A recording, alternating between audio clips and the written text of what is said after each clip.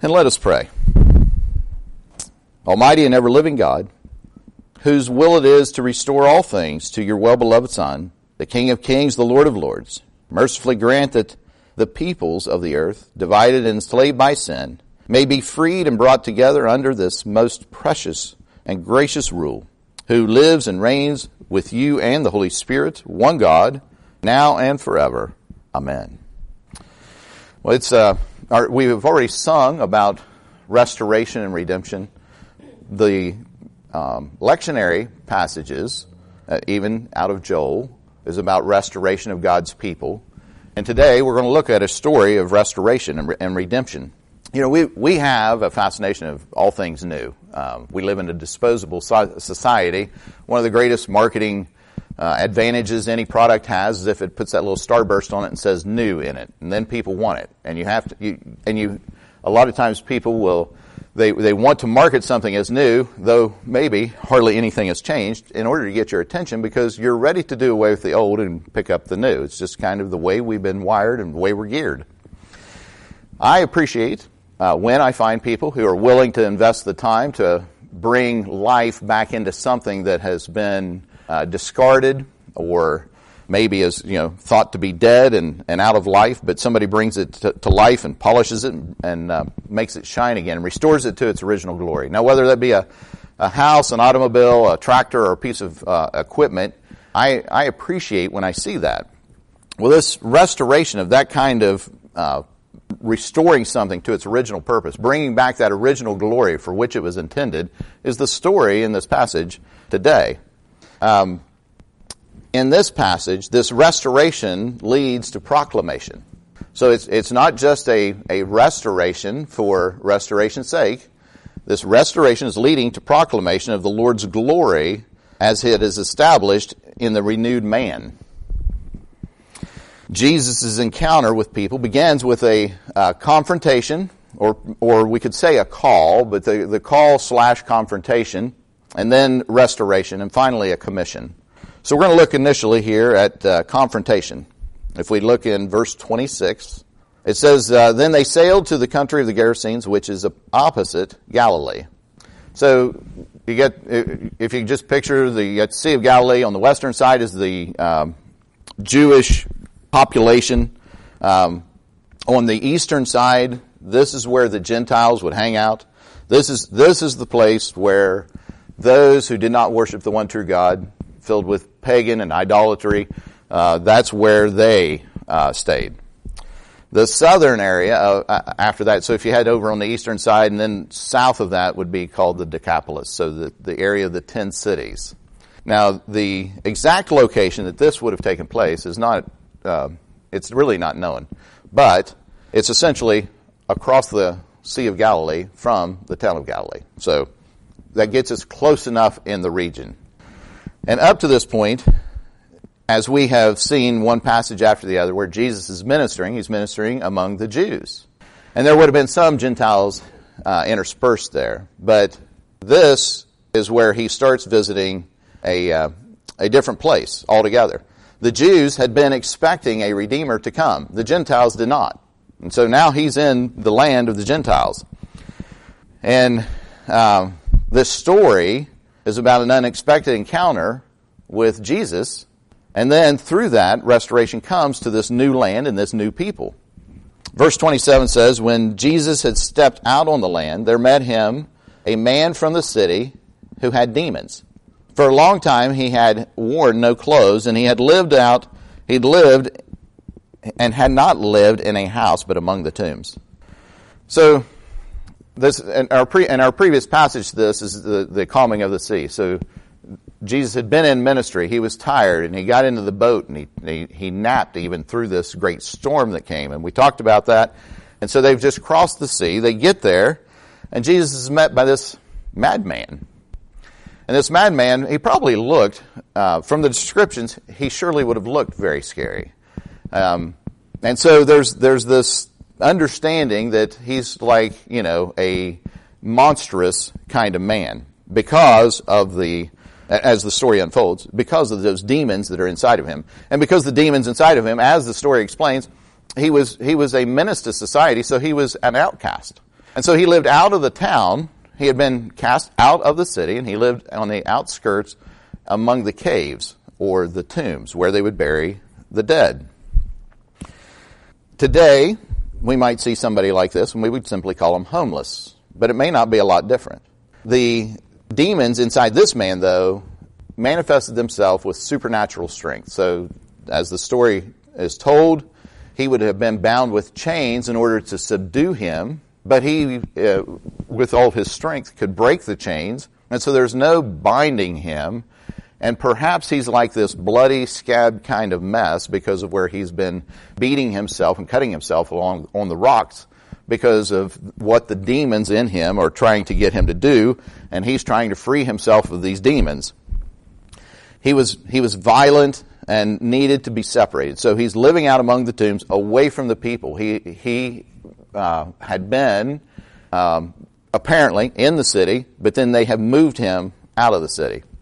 So Jesus sees him and addresses his problem as something spiritual.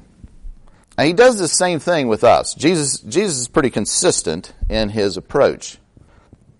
And I find that to be just, and you know this is true. This is not yet your aha moment, but I think it's kind of interesting that we as the church, we as a society, but we as the church, part of the greater church, we're willing quickly to address something on the surface, but many times we're scared or we're so educated, so we're so intelligent that we don't see something as this problem that the person's dealing with as spiritual.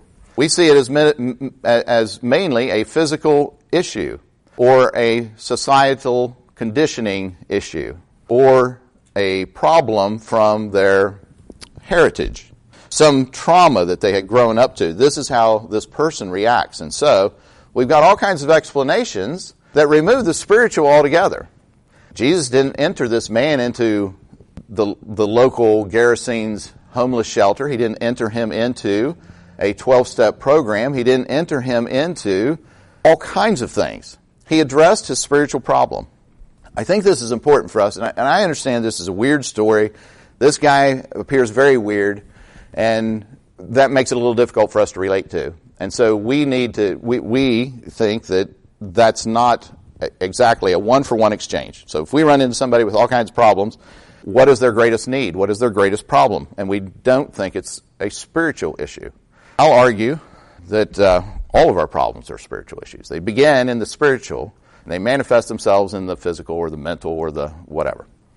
So, some time ago I had said that in an ordination, it wasn't really an ordination exam, but it was an interview with other pastors, and you had to write something. I don't remember what this was, but somewhere in my writings, I had said something about what you really have. If you have problems with marriage, your problem's not really a marriage problem. You have a gospel problem. And so they questioned me on that. These are these people who are already ordained are asked, what do you mean by that? And I said, well, I think the whole thing's a matter of repenting and believing. And we repent and believe and come to faith, and in our kind of culture, we're worried about salvation, but there's more still to repent of, and there's still more to believe in.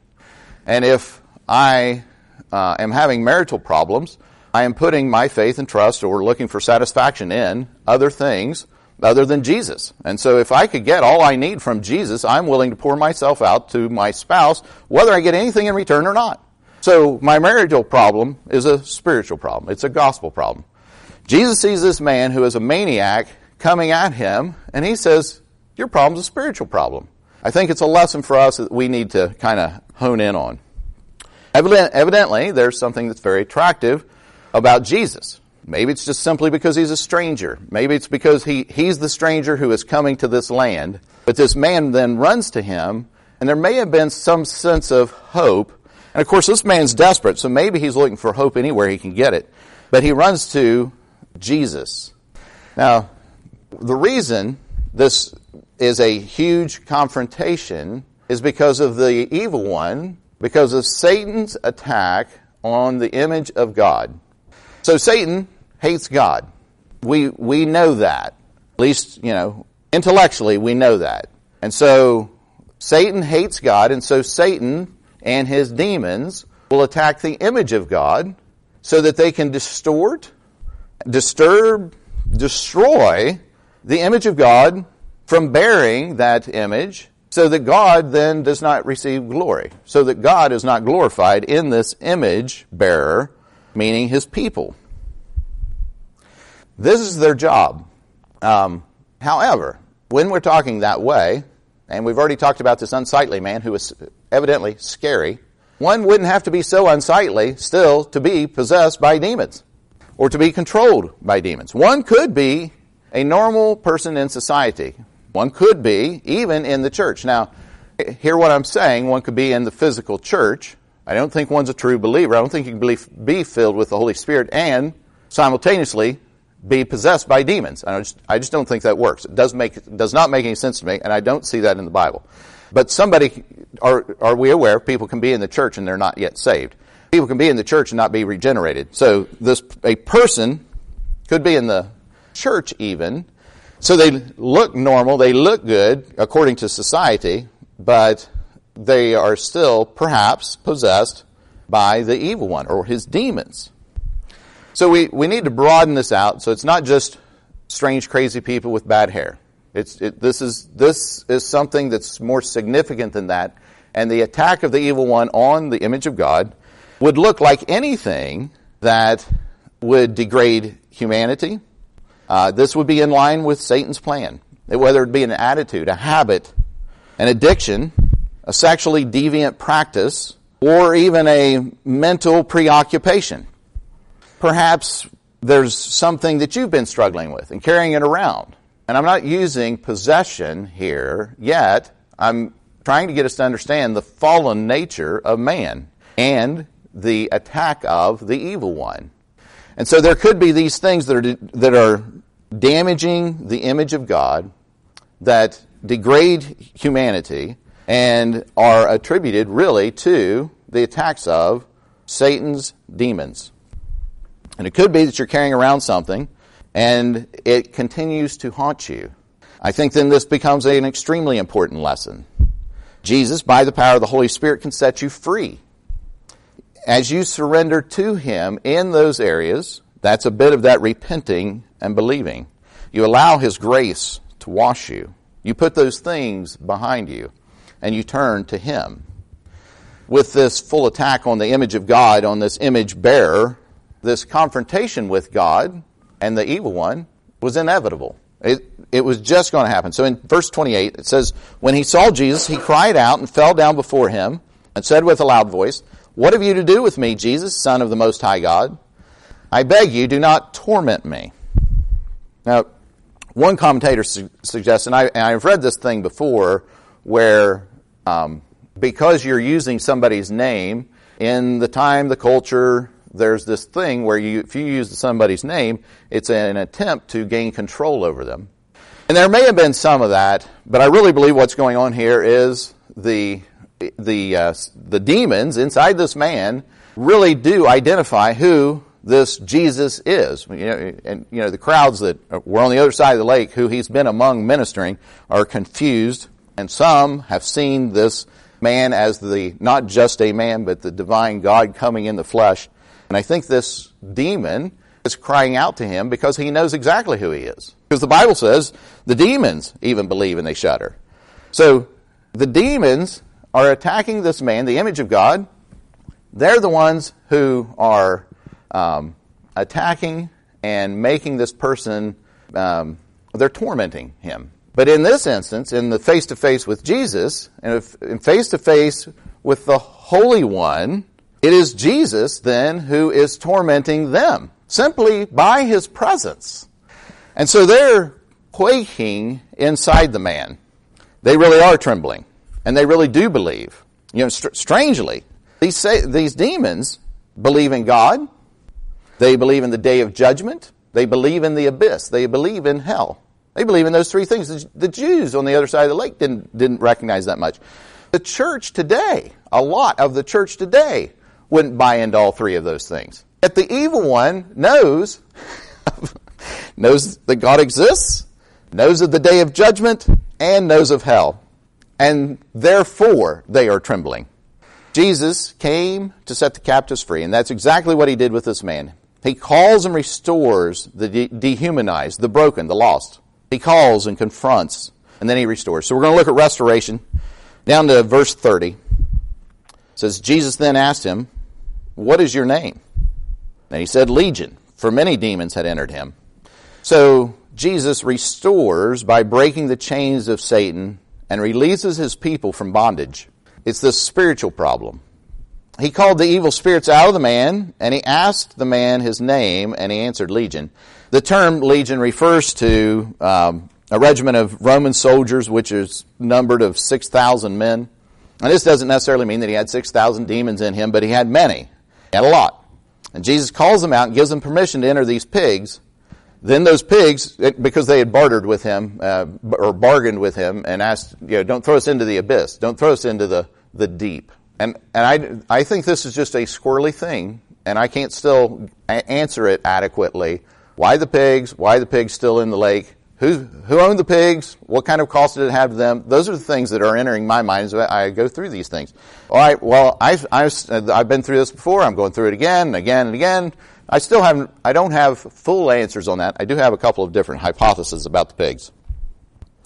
But because he bargained with them, he calls them out of the man. They enter the pigs, but then you see those pigs run down and run into the water and drown. So they are into the abyss. Or they're in holding till final judgment, or however that goes. I find this very interesting. But the key piece, before we get into worrying about what the pigs are, who own the pigs, and what this cost involves, it's about the man. The real story is about the restoration of this man. So this man is set free from the hounding of these demons, from this possession of the demons. So the demons are called out of him, and so now this man is just set free. Free at last. He's not going to have to be chained anymore. He is not going to be tormenting people anymore. He's restored to his community. He can be among the people of the community again. He's restored to his family. This man didn't just appear. He's got to have family. Now he's restored to his family. He's restored to his friends, and ultimately he's restored to God. So now he has a relationship with the Most High God, who reached down and turned him and set him free. So this is the most important relationship, and the others flow from that. Let's look at the pigs. 34. When the herdsmen saw what had happened, they fled and told it in the city and the country. Then the people went out to see what had happened, and they came to Jesus and found the man from whom the demons had gone, sitting at the feet of Jesus, clothed and in his right mind. And they were afraid. And those who had seen it told them how the demon-possessed man had been healed.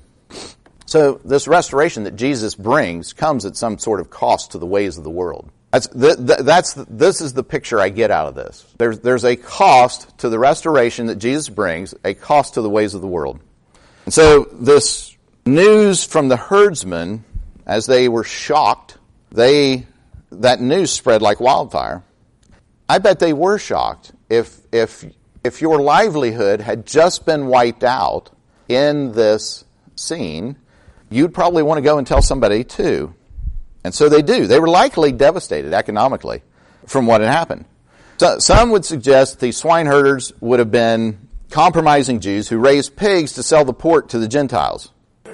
And this could be, and it sort of makes sense, because that would have been against the law of Moses, and it would have been then right for Jesus to judge them and their practices by destroying the pigs all at the same time in one fell swoop here. It doesn't make as much sense if they're simply Gentiles raising pigs. If they're Gentiles, this is not against the law of Moses. The law of Moses is applying to God's people. It's not applying to the Gentiles. And where this doesn't make sense to me is we have two sides of the lake, and on one side is really for the Israelites or the Jews, and on the other side we have is for the Gentiles. And that's where we are. We're in the land of the Gentiles. And it was my understanding that we're coming into this new land. The gospel's kind of like penetrating a new area. So, could be that that's accurate. There's just simply not enough information for us to know. And since we don't know who owns the pigs, we really can't say what the deal is. So, what's an explanation of what we do see, what we do have, the information that we do have? Well, okay, I think one of the things that, and you know how things have multiple meanings, one meaning, and one we have enough information for, is that there's something happening in these pigs that Jesus illustrates what happens in the spiritual realm here in the physical. So with the word of his mouth, he has calmed the seas, he calmed the waves, he calmed the winds. Now he comes and lands this boat here, runs into this demoniac, and with the word of his mouth, he exorcised these demons out of this man. And for us, for his people, for them, for us to recognize this is real, it wasn't just the healed man sitting in his right mind. The demons entered the pigs, and this is something very physical, help illustrate what goes on in the spiritual. Jesus is kind of big on this, really, as we go to the table, something physical that's helping us understand what happens on the spiritual. So if that's all this is, I'm content with that. In my mind, I'm still like, who lost all that money? Because that number of pigs, this would have been a big business. But somehow still it's the ways of the world, and Jesus' ways are opposed to many ways of the world. And we see that here in 37. You know, what happens when that occurs? In 37, then all the people of the surrounding country of the Gerasenes asked him to depart from them, for they were seized with great fear. So he got into the boat and returned. I think this is interesting that we have the Most High God coming in the flesh. He comes among people. He exorcises these demons. He heals a man. But proper society rejected him and asked him to leave. And they preferred their normal way of life over Jesus' ways. Jesus' ways were threatening their comfortable way of life. What they were used to, what they knew, how they practiced it, how they chose to live. And so they collectively asked him to leave. I know this is a strange story, and that man must be very strange, but that describes us. That describes our land. That describes our community. That when Jesus' ways get in the way of our comfort, of the norm that we want to do, of the ways we have set, as we are our own God, we ask him to leave. And he does. Scary part is he does. One of the places where I realize I'm not like Jesus, I'm like, no, I think I'll stay. And I'm going to preach until you are convinced I am the Son of God. It's just in my head, I'm thinking, that's what I'd have done. How could you get back in the boat and just leave? His leaving is like a judgment on the people. When the Most High God comes into your town, he should be welcomed. He should be received. He should be loved. He should be honored. He should be worshipped. But he got in the boat and he left. Didn't force himself on this unbelieving community. So let's look next at what he does do. So, Jesus calls, he confronts, and he restores, and then he commissions. So in 38, and doesn't this make sense? The man from, and your heart's starting to go out to, you're like, what? The man from whom the demons had gone, and who had gone, begged that he might be with him. But Jesus sent him away. So this man's wanting to get in the boat and go with him. This man's a believer. He's in an area where they've just rejected Jesus, and they can't appreciate the fact that they brought healing to this, that Jesus brought healing to him. But this is his community. These are his friends. These are his family. And he says, I want to leave and I want to go with you. And Jesus said to him, 39, return to your home and declare how much God has done for you. And I think this is interesting, and there's more to be made of this, and I'm going to be out of time, so we won't. But it says, declare how much God has done for you. And he went away proclaiming throughout the whole city how much Jesus had done for him. He sees it. He sees it. He gets it. Jesus is God. God is Jesus. We're still confused on that today. I was reading about the commissioning of a U.S. Navy ship. Somewhere amidst the hoopla, it's a huge ordeal. And somewhere in the midst of the hoopla, there's a command that is yelled, and it says, man our ship and bring her to life. Well, without the manning of the ship is worthless. Without the human beings going onto the boat is a worthless vessel. It just sits there. It's useless. It's Jesus in this case who then enters the man and brings life. It's what happens to us. We are a purposeless people without form and function until he restores us and brings us to life. That's the story of this. When we understand that we have been brought near, that we are entered into his kingdom, then we become part of his family. Look at what Jesus tells the man. He says, go home to your friends and tell them how much the Lord has done for you. I would think that before this man sent out, that he could be using a little, I don't know, one-on-one evangelism or church evangelism 101, a little training in who he is in Christ, a little training in who Jesus is and how he was saved. But that's not how Jesus does it. He just sends him out. And it says that he went on his way and proclaiming throughout the city what Jesus had done for him. And this man is a single missionary in this spiritually dry and barren land, the place that rejected Jesus. As Jesus is pushing off the boat, off the land into the boat with his disciples, he just tells the man one command. And interestingly, it's really the same command he gives us when he talks about going and making disciples. It's this: return to your home and declare what God has done for you. This is something we can do. This is something this man was charged with. I think we can see in the scripture later where Jesus comes back to this region and people bring somebody to him to be healed. So this man's story, this man's witness, this man's proclamation of what has been going on is successful because of what the Lord does in that. But this is our task. It's really pretty simple. And I am big on getting us to understand what we believe and why we believe it. And we are so full of information. Our place is not like his in the sense that it's totally dry and devoid of the things of God.